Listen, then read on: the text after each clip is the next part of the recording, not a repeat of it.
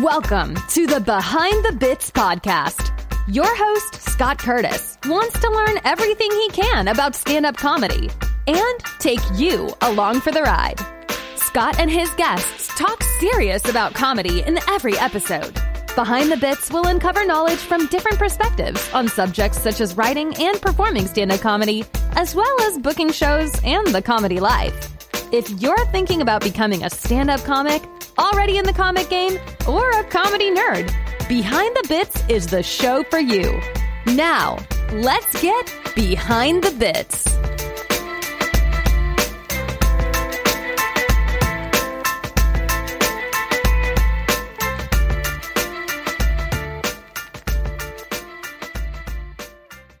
Okay, we're back at the Behind the Bits podcast. Today I've got with me Dan West. How you doing, Dan?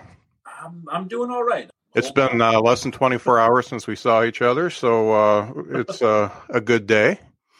I like to think so. Yeah, we were talking about that open mic and my eye sockets of doom. They do actually hurt today. It was those little chicken things, not the chicken, the yellow parts, but the white parts had little pointy things on them. Oh, and they dug in a little bit. That's terrible. Yeah. You know, the things we do for comedy for four people, you know? Right. Yeah. It's definitely, the quarantine is making comedy get way weirder, and yes. I'm here for it. Yeah.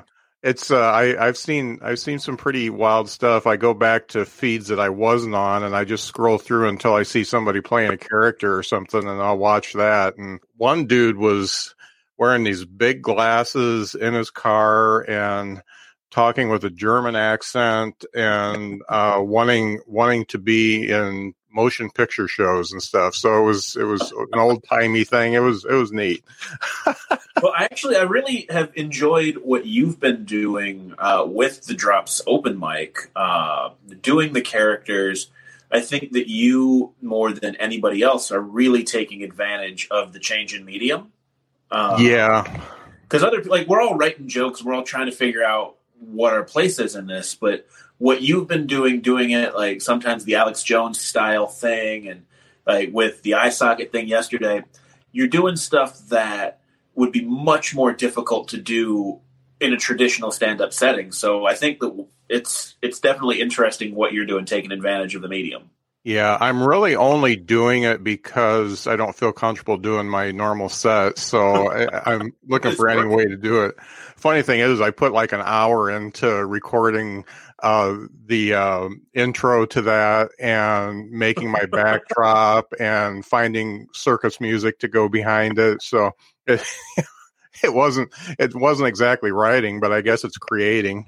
Yeah, it all counts, man. I mean, I started a YouTube series, which I think 2 years ago I would have thought was the dumbest thing in the world because I'm not actually doing anything different, but I'm creative somehow. And I started writing the blog again. So it's not all stand-up, but you got to find some kind of outlet so you don't stagnate during this. Yeah. Well, look at what Brent Terhun's doing. I mean, his stuff is all over the place. So funny.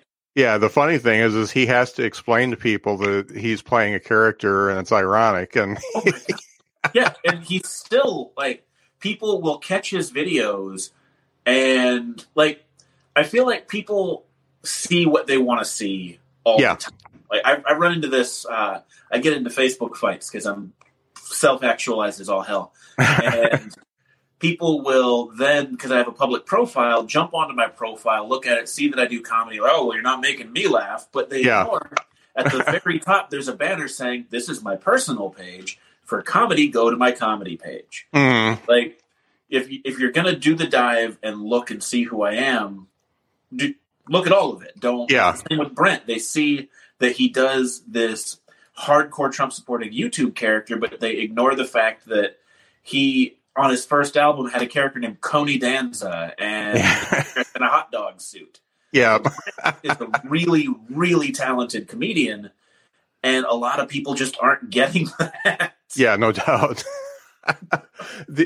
I've known some people I've talked to, they have one social media outlet where they're real, where their real selves, and the rest of them, they do the comedy persona, but and they don't like separate their comedy pages or anything like that. And it's kind of funny when you see the real versus the what they put out there just as the comedians. It's all kind of bleeding over for me at this point.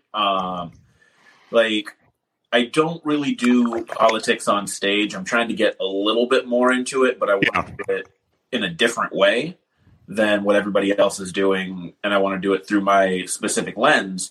But then on social media, I'm talking about politics, and I'll throw jokes in there. Like, I'm pretty sure today I told someone to go jack off to a Lee Greenwood song. But like, I had this image in my head. They weren't just doing it aggressively. They were alone in the bathroom crying, and their voice was wavering while they're doing it. Yeah. Like, just this whole picture painted. I just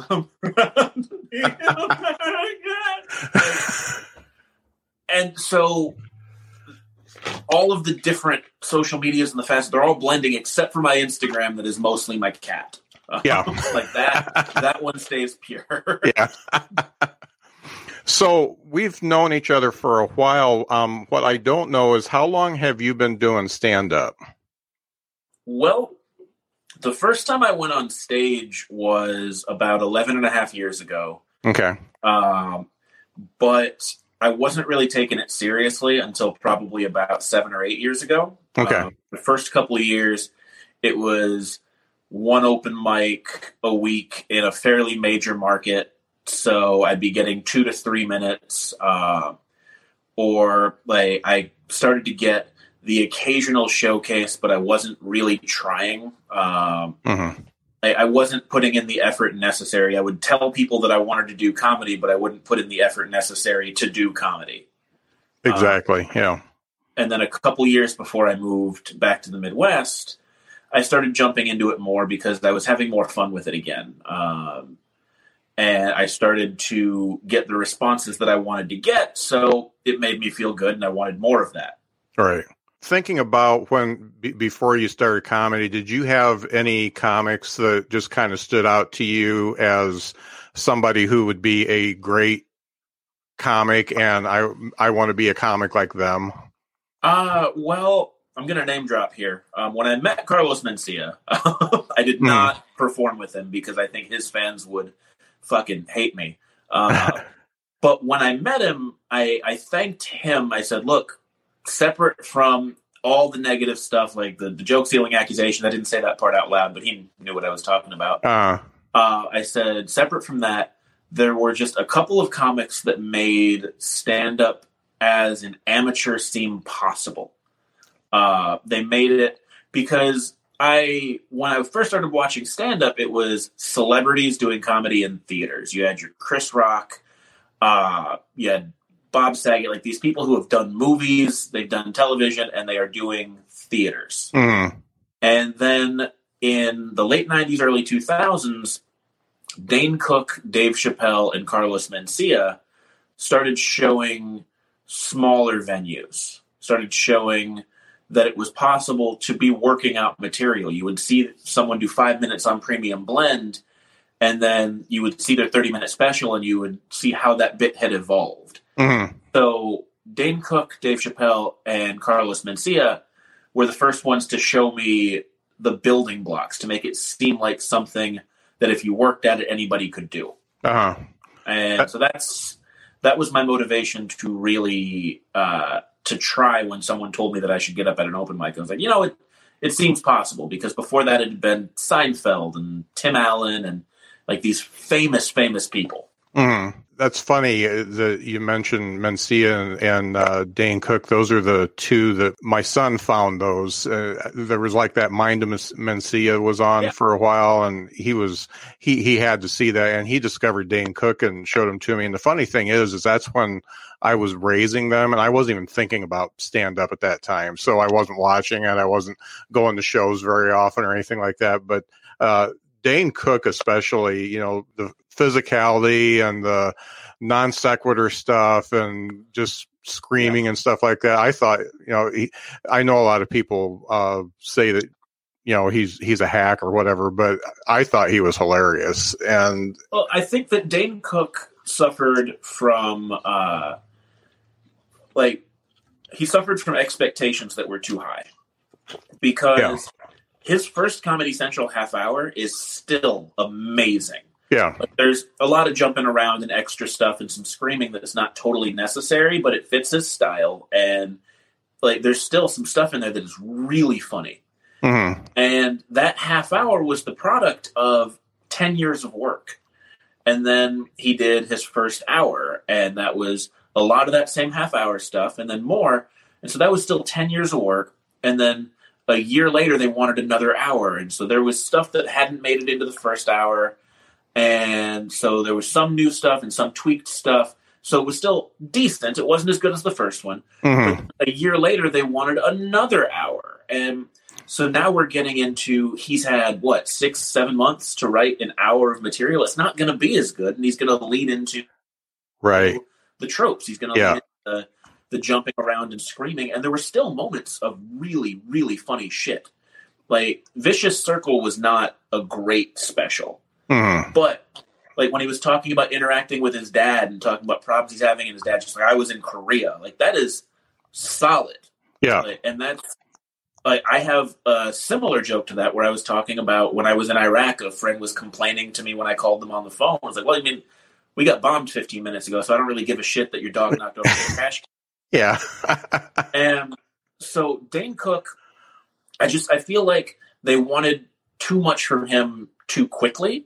And if he had been allowed to grow in a little bit more obscurity for a little bit longer, he would be one of the greats. But instead, he's kind of a caricature, just like Seinfeld became for a while with what's the deal? Like, yeah. Dane Cook isn't, like, he's talented, but he's not looked at the same way as he was. Right.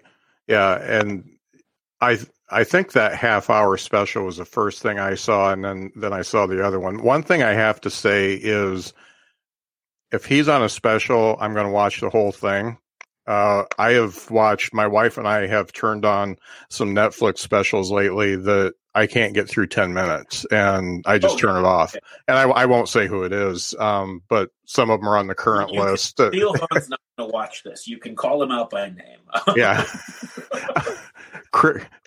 Christy Delilah or whatever his name is. That's the one I had to turn off. Chris D'Elia special. I haven't watched his stuff in a while, just because his style isn't for me. It's a little bit snarkier than I like. Yeah. I think he's a really good joke writer, but I don't care for his style. Yeah. But then there are some specials coming out that are just phenomenal. Taylor Tomlinson's special dropped like a month and a half ago, and that's incredible. Bert Kreischer had a new special that I really enjoyed. So there's some stuff on there that is great. And then there's some stuff where it feels like their agent got them a special tied to somebody else's special. Yeah. Like, oh, yeah, you can have Chris Rock, but if you also take this guy. Yeah, yeah. Yeah, they're very... it's just like stuff that you've seen in clubs that you didn't really enjoy. So that's kind of what it is. So in listening to your album, I don't know if you noticed the ticker I got down here, Not Too Friendly, but Prompt and Polite, which is available on iTunes and Amazon, and probably a bunch of other places too. So I listened to that album through, and I learned things about you I didn't know. So I need to, I need to go back and say, okay, first of all, where are you originally from? I moved around a bunch as a kid. I was born in Milwaukee, but I call Champaign, Illinois home because that's where I was from 14 to about 19. Mm-hmm. So that's where I did the most growing up. And it's where I became an adult. So Champaign's home. Thank you. Hi, kitty cat. Yeah, Champaign's home. It's not where I lived, I guess, the longest. But as a kid, it's where I lived the longest. And it's where I did the most developing as a person. Mm-hmm. And what did you do when you got out of high school? Well, I fucked off for about a year. Uh-huh. And then I joined the Army. I joined the Army when I was 19, and I had talked to the Marines and the Army when I was in high school, but my family was just violently opposed to it. So that held me off for a little while. Mm. But once I got accepted to a couple of colleges when I was 19 and just felt like, I don't know, college wouldn't have been the right move for me at that point. And I was getting into trouble. I was selling drugs. I was like the poster child for someone who should join the Army. Yeah. And for the most part, it was a good experience. Obviously not all of it. I was a medical discharge, but for the most part, I think it made me into a better human, which some people have said is scary. That this is me as a better person. Yeah. So when you're doing your stint in the Army, obviously you were in combat and in Iraq. So tell me about that. Did humor help you at all through that, or what got you through that? Because obviously from your act, you went through some shit there.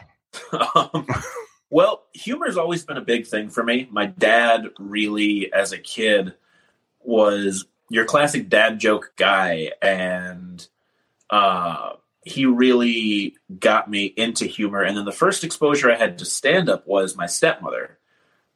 She was, I think she still is, a professor, and one of the classes she would teach was about nonverbal communication, and she would show clips of stand-up muted, so you could see sort of what you thought they were talking about, what emotions they were portraying. Mm. So even before I joined the Army, I was big into humor. I wrote for the school paper and did a lot of opinion pieces and goofing off. And then when I got to Iraq, I would, rather than, there were internet cafes everywhere. And so just rather than sending out individual letters to the dozen, 15, 20 people that I was sending letters out to, just once a week I would write almost like a newsletter. And I learned really quickly that people didn't want to know what was actually happening. They wanted surface level trouble, and then they wanted to be told that I was okay. Mm. So I threw a lot of jokes into there to sort of give them the impression of, so if he's joking around, everything's got to be okay. Like I would tell them, there were mortars, or the food really sucks here. Oh my God, it's so hot and I'm dehydrated. But I would never give serious detail, and just lots and lots of jokes to make my family worry less about me. And so not having to worry about their worries helped me a lot. Mm-hmm. It's funny how things changed from Desert Storm to Operation Iraqi Freedom, or whatever you want to call it. That's what it's called.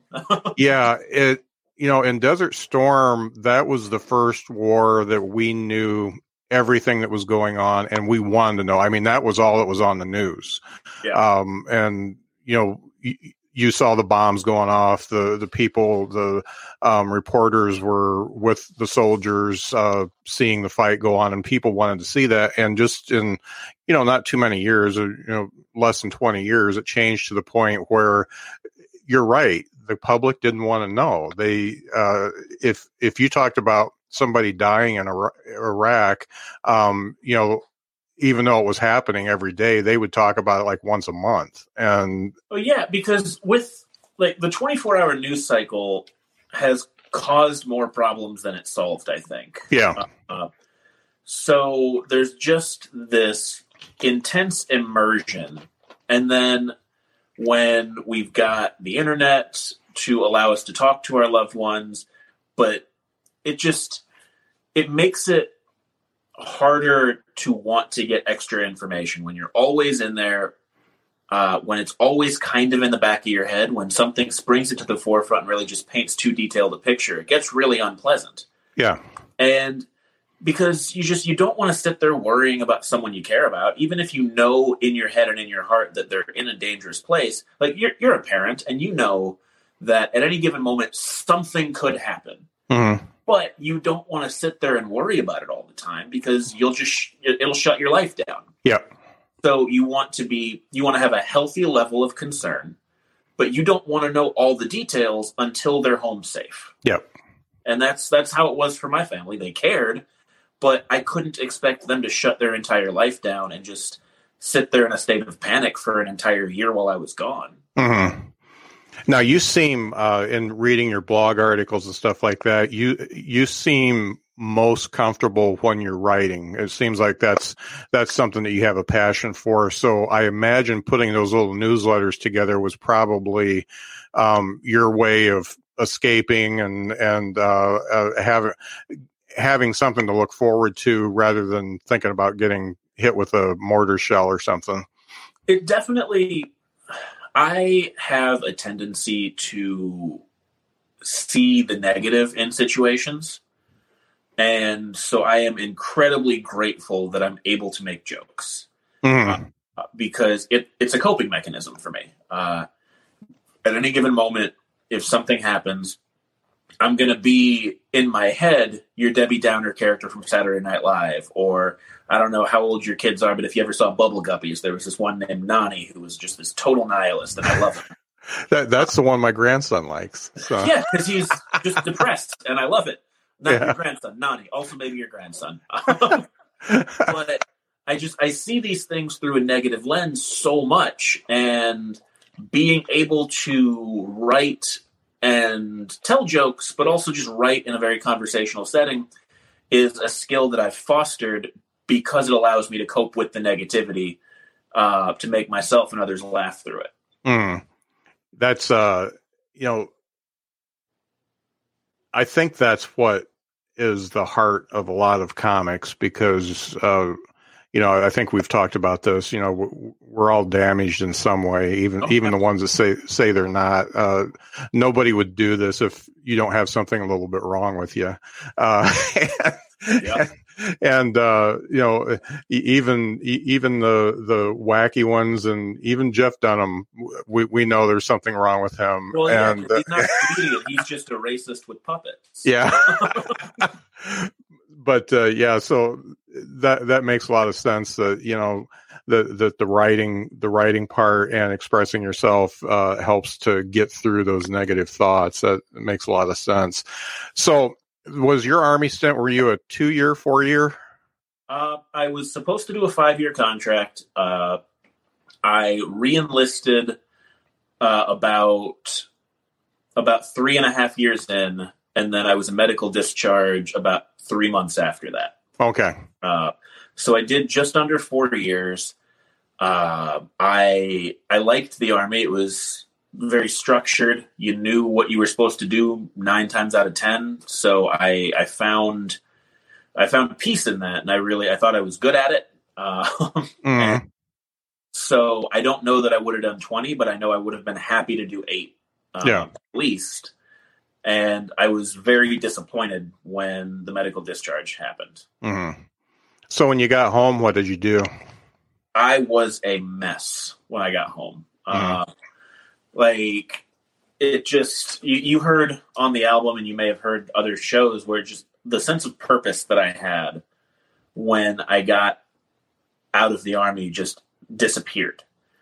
And I started doing retail management versus I was an interrogator. I had a security clearance. I was collecting intelligence and interacting with suspected terrorists on a daily basis. And then I started folding pants. Yeah. And it just, the sense of purpose evaporated, the sense of family evaporated. And so I started stand-up about 3 weeks after I got out. Okay. Colin Bullock is a comedian out of Chicago who I went to high school with. And he was down visiting in Champaign, and we went to an open mic to see him. And when we were walking back to the car, I told him just a couple of super dark Army stories. And he thought they were hilarious. Uh-huh. And he told me I should get up at the open mic the following week. So I did. I spent a week writing out stories and jokes, and it was fucking terrible. I had everything typed out in paragraph form, 4 pages typed, sitting on the stool next to me.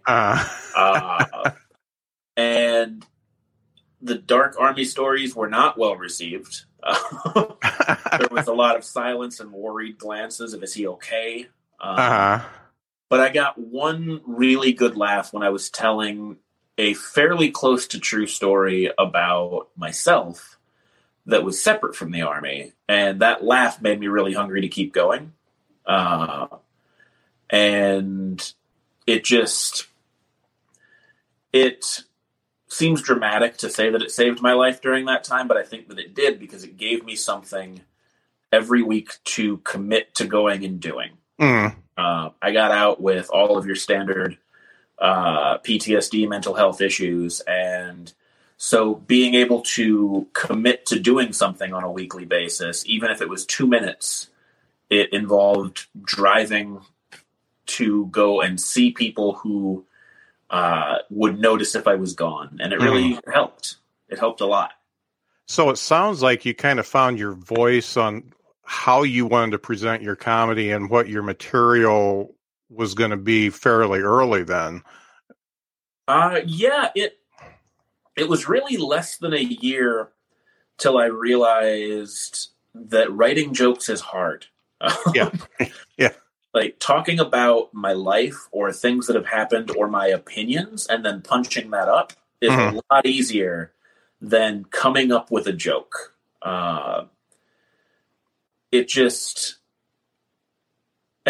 It's funnier when I'm being who I am. Like I see comics who do complete characters on stage and it just seems exhausting. Like Larry the Cable Guy is just the amount of work it has to be to get into the mindset of a different person and then write jokes from their perspective. Like, regardless of what you think about Larry as a joke writer, as a comedian, just Dan Whitney is not Larry the Cable Guy. Exactly. Yeah. And so Dan Whitney has created a human being and has to write jokes as that human being. And that seems just hard. Yeah. All right. And who I am on stage is an exaggerated version of myself, but it's still me. Mm-hmm. So it's a lot easier. It's also scarier because if a fan doesn't like Larry the Cable Guy, Dan Whitney goes home and says, fucking, they didn't like Larry. Yeah. Yeah. If I go home, I'm like, oh, well, they did not like Dan West. Yeah. I can dig that. The one thing I've noticed, just because I'm older and remembering things, when I do stuff that is rooted in truth, I tend to remember my set better than when I'm just pulling a joke. And the other thing is, I'm the same as you. It's a lot easier for me to take a truth and do a little punch with it, put some tags on it, and have that be the bit rather than try to come up with something about like current events or something. It just seems to stick better with me. And then it's what you're comfortable with too. I can rant about current events, but I think there's also a little bit of laziness that comes into it because I don't want to write that many jokes. Yeah. If I write a joke today about something Donald Trump said today, in 4 days, he will have said 20 other insane things and people won't remember what he did today. Yeah. Like it just, do you remember he had steaks? He had Trump steaks. Yep. And that wasn't that long ago, but it feels like 30 years. Yeah. Or like when he tried to buy the NFL. Yeah. Like these are, like, it just, I have a bit that I did a while ago about Barack Obama. And the idea, like, I remember I was in college and there was the lecture happening and somebody said, oh, they're only voting for Obama because he's smart. Yeah, fuck, good. Yeah. That's what we should be going for. But, like, it's funny in this context, but it doesn't work now. If I went on stage and say, oh, people only voted for Obama because he was smart, and that's what you should be fucking doing. Yeah.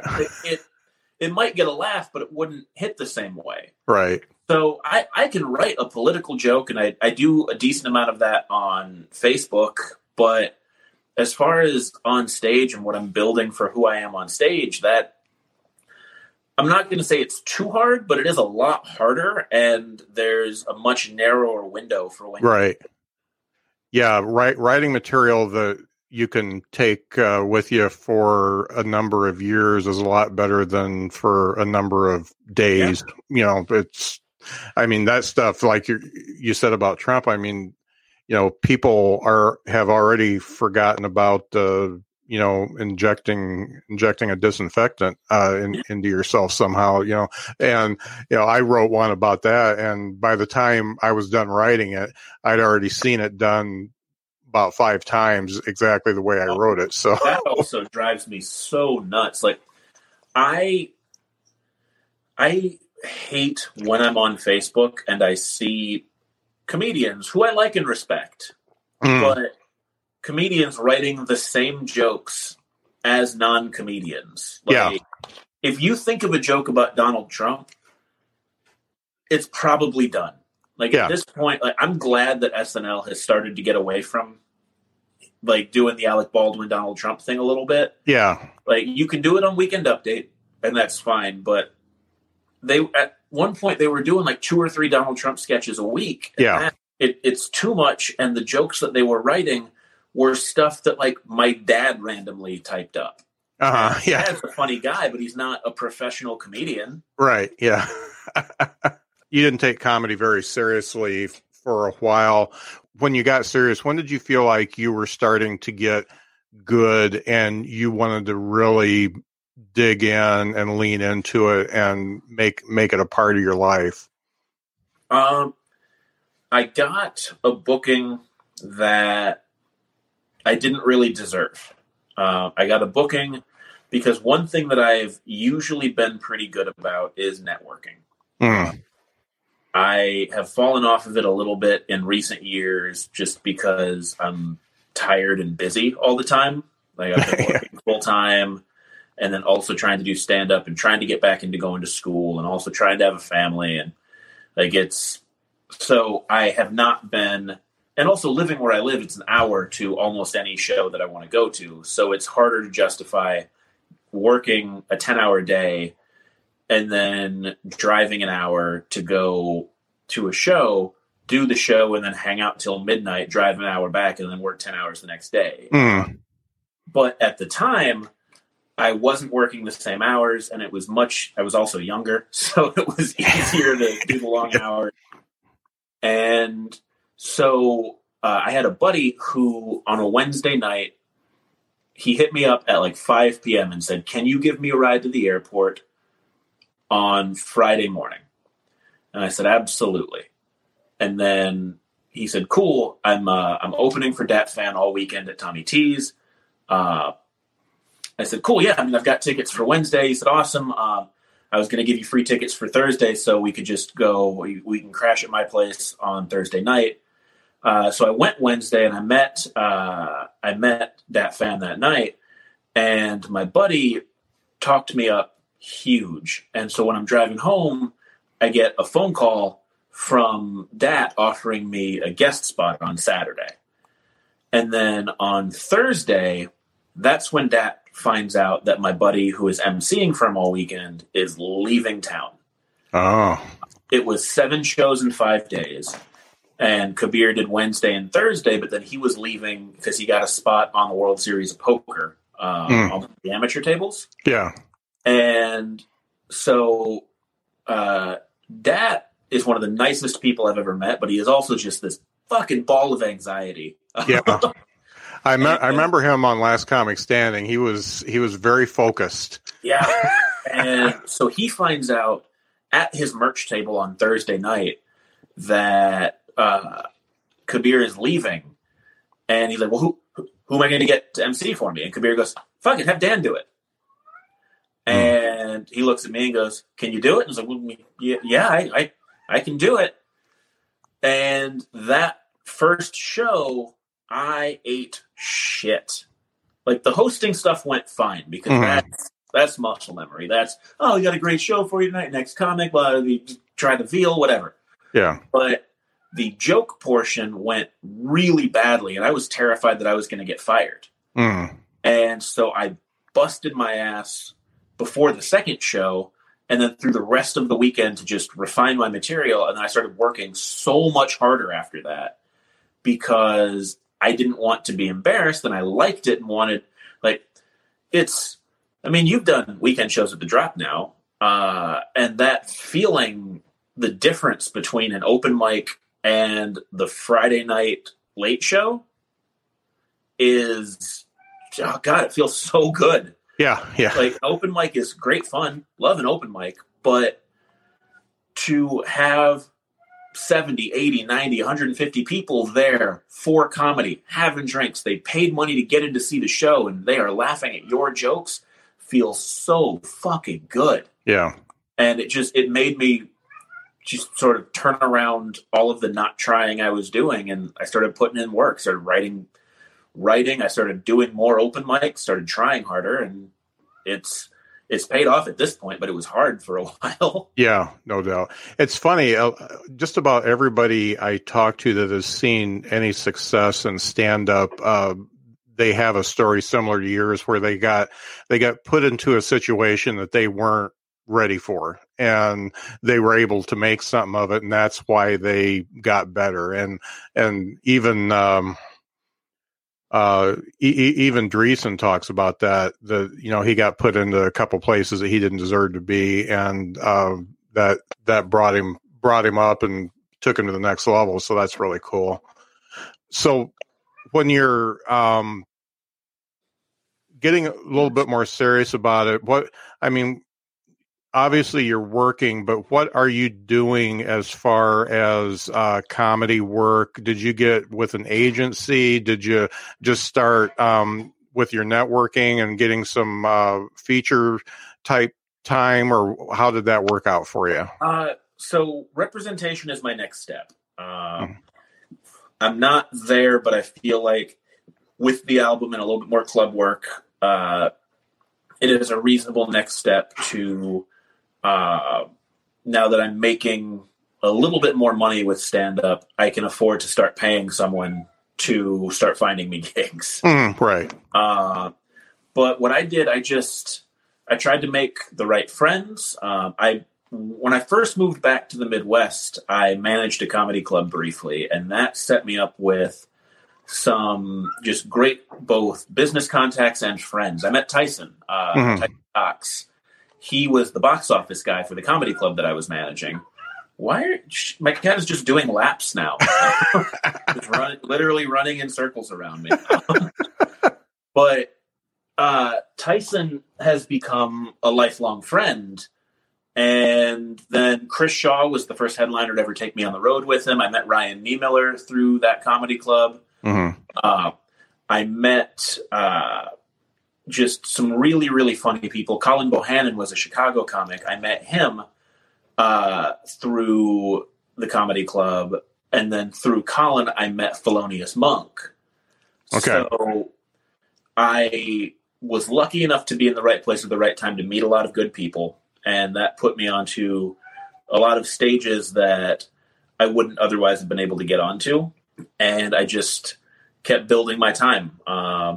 And I ran a room in Berkeley for a little while before I moved out here. And that gave me the opportunity to get on stage once a week for a longer set.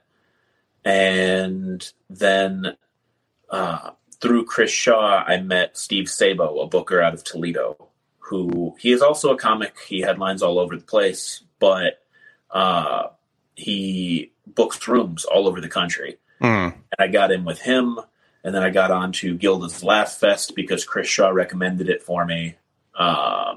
And so it really, I worked my ass off, but there was also a good chunk of right place at the right time. Yeah, that's another common thread. But there's also the old saying, the harder you work, the luckier you get too. So that's 100%. And there's people who work a lot harder. Tyson works so much harder than I do. Like I am striving to get his work ethic. Yeah.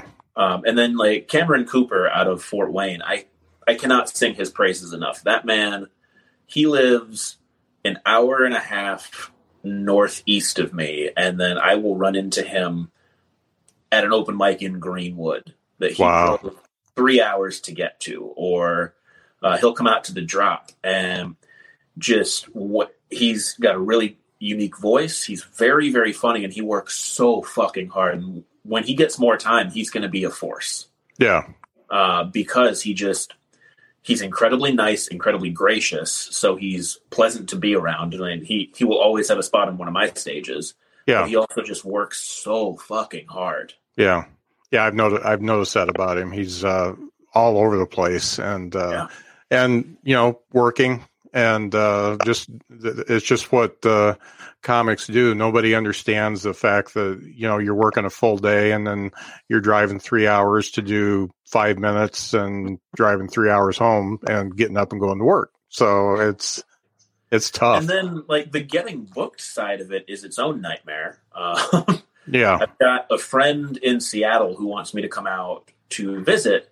And I said, absolutely. The one catch is I can't justify just going to visit at this point. I am working. I'd have to take time off work. I've got a lot of friends there that I do want to see, but I got to do a show. I got to make a little bit of money.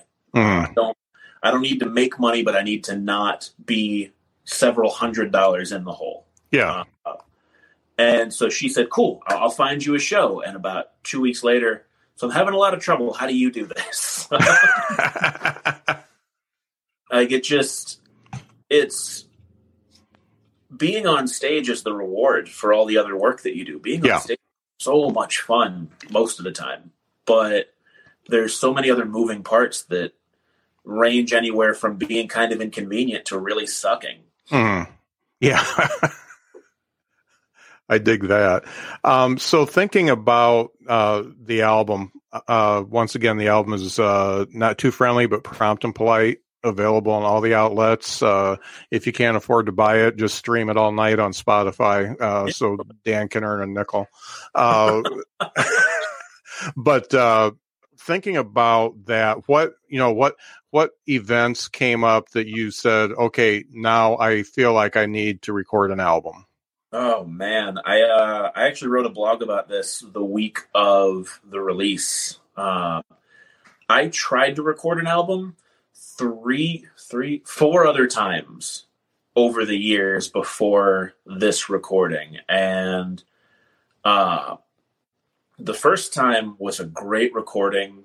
There were some people, not a huge crowd, but it was much too big a room. And then I listened to my set, and it just wasn't good enough for me to release. Okay. That was actually, I think I saw it on Facebook, Memories. It was this past weekend, 6 years ago. I was not nearly a good enough comic to put out an album. But one of the other common threads that I'm sure you've run into is a little bit of conceit, some arrogance. Yeah. I'm the funniest guy in the world. Of course I'm going to put out an album, but I didn't have enough material to do an hour.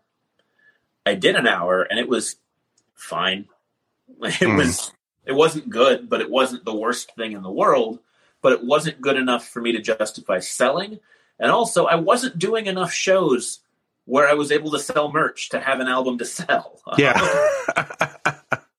And then about 4 years ago, I did a recording at Bear's Place down in Bloomington. And it was awesome. The show was so good. There were about 95 people into a room that comfortably holds 80. And the energy was explosive. It was such a good show. Sold a bunch of merch. But the equipment that they had was not set up for an album recording. And I didn't have enough money to get better equipment. Okay. So our crowd mic was just a regular microphone in the back of the room pointing forward. Yeah. And it was a disaster. It didn't go well. I got a couple of video clips that I used for booking for a little while out of it. But as far as an album went, it just wasn't going to work. Yeah. That's too bad. It was disappointing. I tried 2 other times in Fort Wayne and just nobody showed up. I've got a lot of friends in Fort Wayne now, but at the time I only knew one guy. Yeah. And nobody showed. So when I did the one at the drop, I didn't announce that it was an album recording. like Jim booked me for the weekend, and it wasn't until about 8 weeks out that I decided to do it as an album recording. I found a guy, professional guy, Dave Ossenbaugh out of Galveston. He runs Mix It Recordings. He did a killer job. He was super easy to work with. And I got Heather's permission, and she was into it. We didn't end up announcing that it was an album recording because by then I was superstitious. We didn't announce it until I did radio that week on Thursday. That's when we announced it on Facebook. We put it on the radio, and thankfully it went really, really well. But I was very paranoid that it was going to go just as badly as everything else did because so many things can go wrong. I don't know. Zach Boyce did a recording. Yeah. And Zach is crazy funny. I had him on the Unreal show. He's awesome. But apparently there was a really, really drunk heckler lady that ruined a section of the recording. So there's a million things that could go wrong, and I'm very, very lucky that none of them hit this most recent time. Yeah, yeah. And you recorded that over 2 nights. Did you, when you're done, man? You did it one and done? I did it one and done. Oh, okay. I was so worried it was going to go badly. Okay. Did you do the Friday show or the Saturday show for the album? I did the Friday show. Okay. Because I knew that if I had done a show on Saturday, I wouldn't have been able to properly enjoy anything up until that point. I was just, I was just like that fan. I was a ball of nerves and anxiety. So as far as nuts and bolts are concerned, when you get somebody, obviously you want somebody professional to record it for you. Did you do your own editing and put your tracks together and name them and all that by yourself, or how did that work? So after the recording, a couple weeks later, I met with him at his studio, and we played through and set track points and set stuff to cut out, because there were always going to be a little bit of stuff, some asides. When I did my merch pitch, shouldn't be on the album. I did a bunch of thank yous that would have been nice to have on the album, but they wouldn't have fit the sort of vibe. Yeah. So he and I, over the course of about 2 hours, set all of the edit points and all the tracks. And then when he finished doing that, he sent it to me, and I named the tracks myself. I listened through the album and figured out what I thought were the best names to identify what was on each individual track.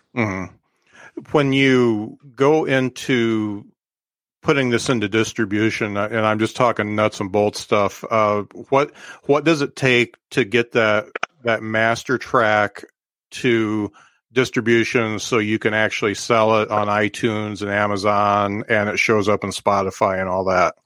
So there's a bunch of different companies that will do it for you. Okay. I am not thrilled with the company that I used. Okay. I know Patrick Murray used DistroKid and really likes them. I did not use them.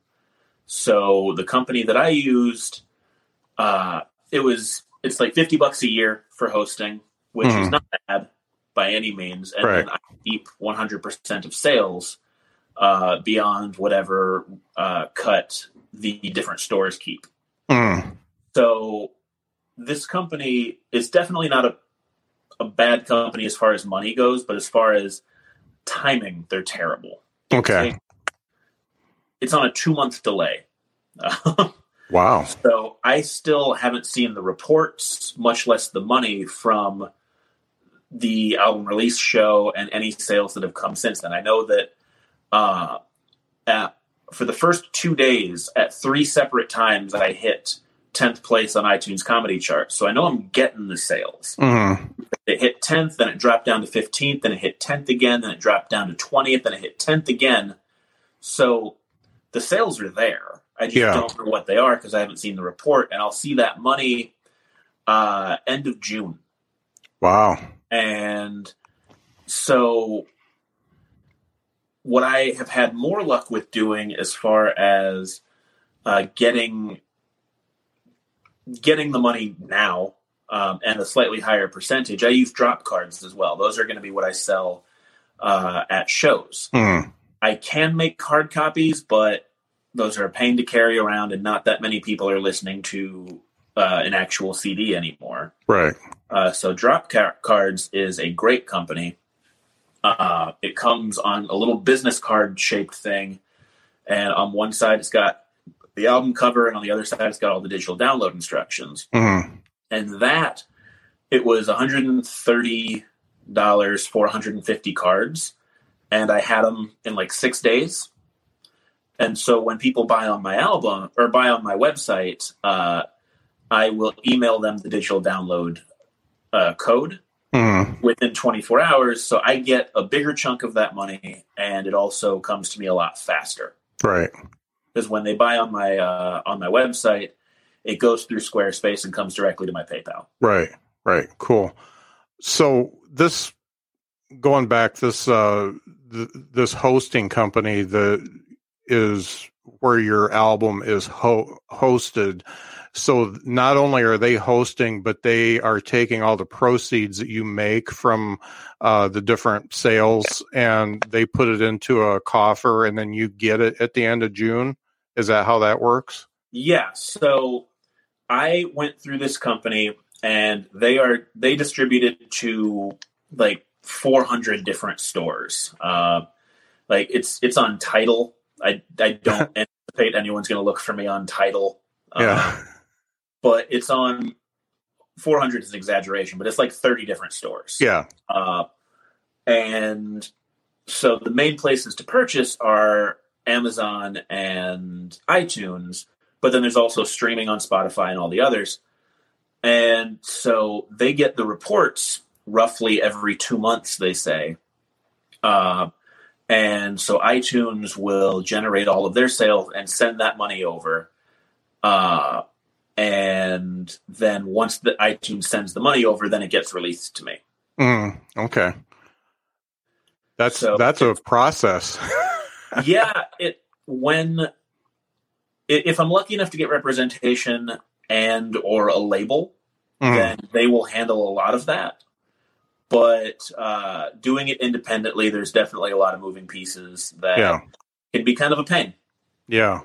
Well, it's a great album. I listened through it, and it's so funny. There is so much on it I've never heard you do. Like I said, I learned a lot about you just by listening to it, even though we've talked. And I thought it really went together well. Do you mind if I play a track? Yeah, go for it, man. So the stuff about working in retail, just I totally understand that, because I worked in restaurants and retail for like 10, 15 years. So should be required to do it. For a bit. And you're right. This track kind of puts it in perspective. So I'm going to run this one. I don't want you guys to get the wrong idea and think that the worst part of my retail job was corporate or my bosses or my employees. The worst part of any retail job is the customers. Obviously. Anyone that's worked retail can tell you that. And if you haven't worked retail, you're probably a bad person. I don't make the rules. I just aggressively inform you of them. I once had a woman threaten to burn my store down because I would not give her a 10% discount on a $3 shirt. The story ended with her getting the discount because I didn't care. If she escalated way too quickly. She didn't have to go to arson. She could have just said, "Come on," and she would have got the discount. It's not coming out of my bonus. Also, I'm drunk. I don't care. But she went for broke. That is retail in a nutshell.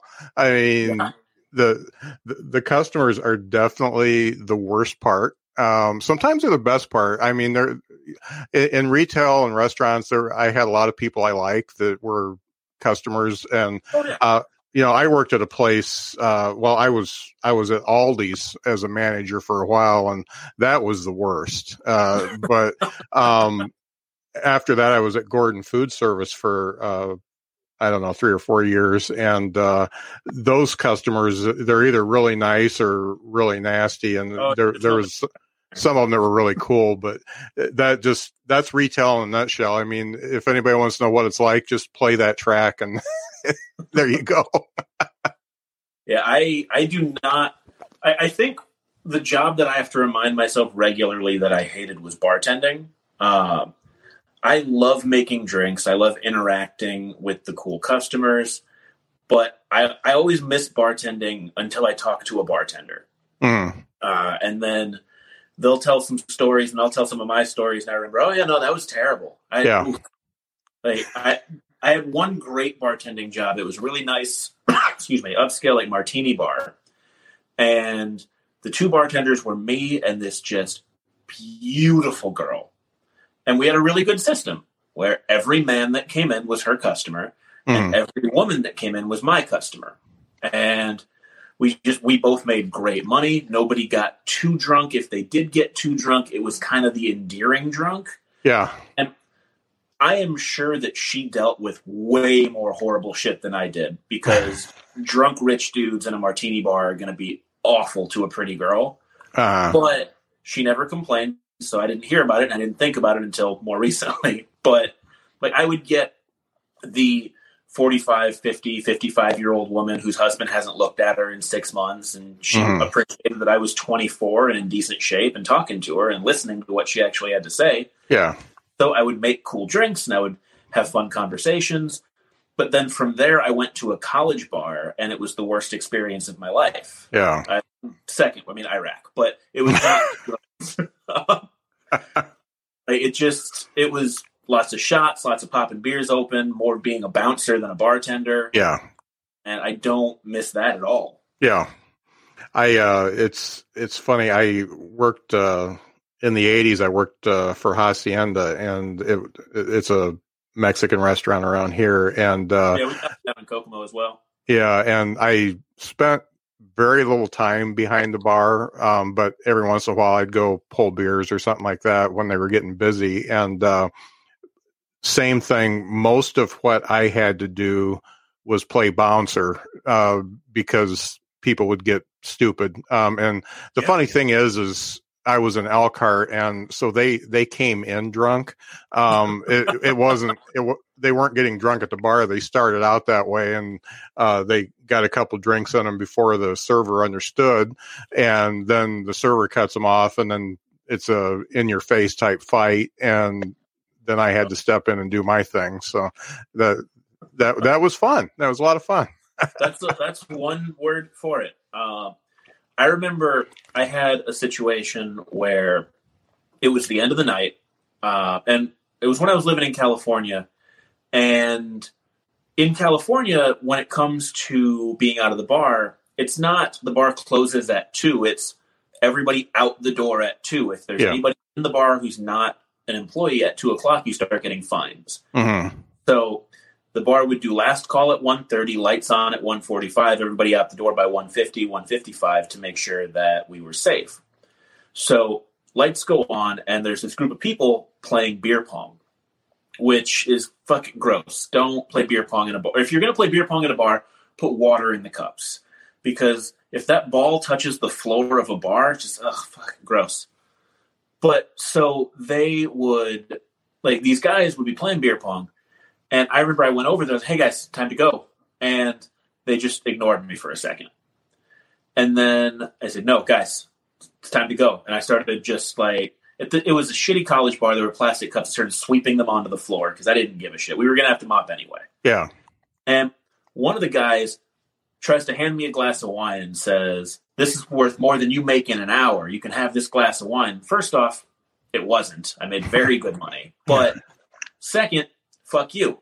So I take the glass and I throw that on the floor. I didn't throw the glass, but I splashed the glass on the floor and I set the glass down. And then this guy takes his beer and just starts sipping it. And one of his friends says, you know who this guy is? And this was during the Summer Olympics at the time. And I have a general rule where if somebody says, do you know who I am or do you know who this guy is, it automatically means I don't give a fuck. Like, 100%. I don't care. If I already don't know who you are, you're not going to impress me. Mm. So he says, I qualified for the Olympics in boxing. And I said, well, why weren't you there? Was it too far? Like, what's the problem here, buddy? And then one of them says that this kid's the captain of the University of California, Berkeley boxing team. And I replied, oh, man, captain of the boxing team at an academic school. Crazy. And so as they're leaving, they're talking shit. But they're leaving, so I don't care. But as the night goes on and we're cleaning, I get madder and madder. So the next day, I called the athletic director of University of California, Berkeley. And I said, had an altercation with the captain of the boxing team last night. Want to let you know to please let them know boxing team's banned from KIPS. About an hour later, I get a call from someone who says, yeah, I'm the captain of the Cal boxing team. Who were you talking to yesterday? Uh-oh. And I tell him the name of the guy, and he goes, oh, fuck, I know him. We're going to handle this. And so, like, I never saw the other guy again. In my head, I didn't get someone killed, but I probably did get someone killed. You know, it's funny. I think you and I are maybe a little bit alike. I really avoid that type of job or that type of situation, not because I'm scared of confrontation. I'm scared of what I will do when I'm in a confrontation. You know, I know I'm capable of it. I don't want to get pushed, so I avoid. Yeah. It's funny. I was trying to explain that, you know, Max Tidy's a mutual friend of ours. I was trying to explain that to Max, and he's like, oh, there's no way you've got anger issues and rage issues. And I'm like, you have no idea who I am. Like, it just, there's wisdom that comes with age. And one of the things about wisdom is you learn some self-control. When I was a kid, I would fly off the handle at nothing. Yeah. And I am better at stopping myself from doing that now. Yeah. I'm better at channeling it into something else. Right. In the comedy. Yes. Yeah. Usually. So this is something I asked just about everybody. What 3 things do you know now about comedy that you wish you would have known at the beginning? Shocking isn't funny. Funny is funny. Shocking is not funny. Funny can be shocking, but at its core, shocking is not funny. And you're not really going to shock an audience now because they can see everything on YouTube. Also, if there's not a joke attached to something, you don't have to say it. Before I had jokes about being military, I would just say that I was military for the cheap applause.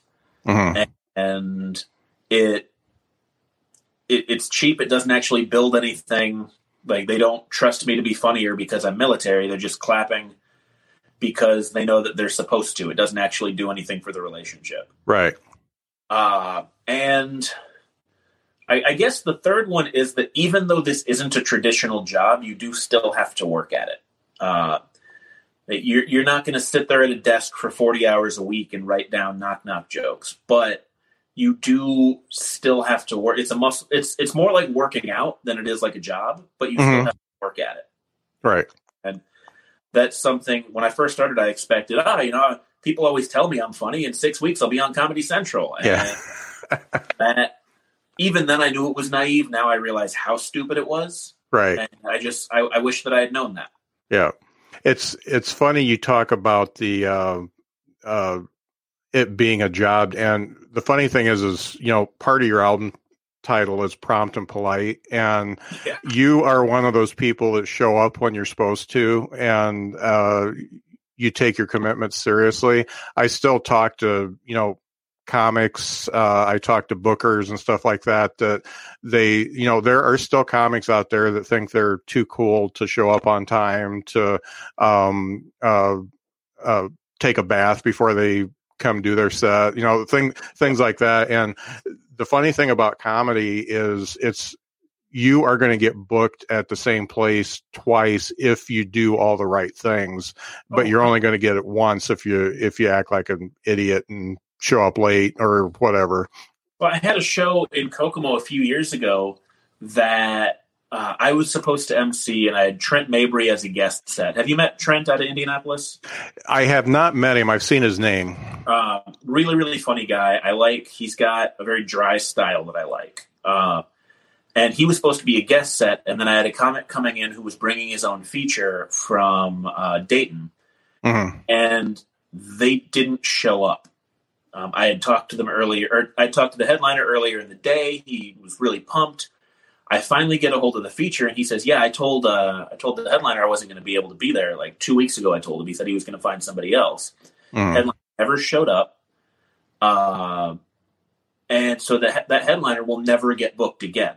Yeah. Meanwhile, Trent and I figured it out. We did a 2-man show. Trent opened, I closed, and so Trent is another one who, if I ever have a stage, he is welcome to perform on it because he has done several shows for me and always approaches it with a lot of professionalism. And he came through for me in a huge way that night. Like he was supposed to do 5 minutes and instead he did 30. Like, that's great. Yeah, it was phenomenal. Yeah. Thinking about the comics that are really popular today, do you have any of them that you really look up to and that you aspire to be like them? Most of the comics, like, there's the hitters that I like. Obviously, I like Bill Burr a lot. Chad Daniels is just a monster. He is so funny. But some of the best comics I've ever seen are the ones who are still hungry for it. They're still looking for, they've had some success, but they're still looking for that break. Did you watch the album release show? No. So on that show was Sammy Obeid, who is probably the most talented comedian I've ever seen. He is a brilliant writer. He was on Conan. He's done a bunch of stuff with Playboy TV. He was on America's Got Talent. He was on Last Comic Standing. He's got a show on Netflix right now called 100 Humans. Okay. But he also has the world record for most consecutive days doing stand-up. He did 1,001 nights in a row, never missing a set. Sometimes, like, there were a couple of nights where he would just run into a pub randomly and be like, "Look, I'm going for a world record. I've got my documentarian here. I've got my PA. I can't find someplace else. Can I just set up in the corner of your room and do 15 minutes?" And usually they would say yes. Yeah. And like the amount of work that he put in when he was already incredibly talented has just taken him like he's amazing. And his good friend Kabir Singh is probably the most naturally talented comedian I've ever seen. I watched Kabir yell at an audience into laughing at him. Yeah. And since then he's done some voice acting on Family Guy. He was on Gabriel Iglesias' Stand Up Revolution. And those two guys, in addition to being incredibly funny, are just kind people. They were the two that started putting me on showcases. Kabir is the one who I took to the airport that got me on with that fan. So they are tremendously funny. It's Kabir Singh and Sammy Obeid, and tremendously funny and very nice people. I also really like Kate Willett. She does a lot of stuff with the Let's Comedy guys, and she recently had an album come out, and she's also on Netflix. She's got one of those 15-minute specials. So those three, there's a million tremendously funny people, but I really aspire to be like the ones that are talented and also just nice. Right. So like I adore Chad Daniels, Chris Shaw, but it's the people who have not quite made it that are crushing it for me. Right. And one thing about you is that, knowing you are one of those people who, first of all, you give honest feedback, which is really hard for a comic to get, especially when you're in your hometown most of the time and not traveling around. And comics just, they're very internal inside themselves, and they're not thinking about what other comics are doing. And I've always appreciated the fact that not only with me, but I see you do it with other comics. You give honest feedback, and well, it'd be really shitty if I'm just doing it for one person. Like, hey, that thing you didn't like it. Okay, next comic, you're great. Yeah. But that's a trait that, first of all, it's really good for networking, and it's also good to get people on your side. So, I've really appreciated that about you. The other thing about what you said, when I started this podcast, I knew I wanted to get a certain amount of quote famous people, just to get people to listen. But my core, I'm trying to do like an 80-20 thing. I want working comics that have seen some form of success, either being booked or doing an album or whatever. The 80%, I just want you guys that are really working and trying to get to that next step, and 20% of the people who are already they've made it and they're fine, because you guys are the ones that are going to give the best advice, because the other ones are pretty far away from when they were learning how to do the craft. So that's really what this podcast is about. So you fit right into that for sure. Well, this is great. I enjoyed talking to you today. So the album is Not Too Friendly, but Prompt and Polite. Obviously available pretty much wherever you type that in, along with Dan West's name. And I always tell people, if you like something, buy it, because that's the only way the comic gets paid. They can listen to you for, I think, probably a month straight on Spotify, and you haven't earned $1 yet. That's some of the. I do, and that's very disappointing. Yeah, some of the facts I get from musicians. So I actually do a hack where when I go to bed at night, I put somebody's album on repeat on Spotify and just keep playing it. And they're like, "Well, thanks. You might in a year make me a dime or a quarter or something like that." But also, done that to people. Yeah, also getting the plays helps put you up the charts and get seen more too. But really, really appreciate you having on the show. I actually forgot to go off live while we were talking, so everybody got the whole show. But this will be on the podcast sometime. I'm banking a lot of episodes right now, so this will come out sometime this year for sure. And I appreciate you being on the show. Thanks, buddy. It was a lot of fun. Yeah, I had a good time. I'm going to go off live here real quick.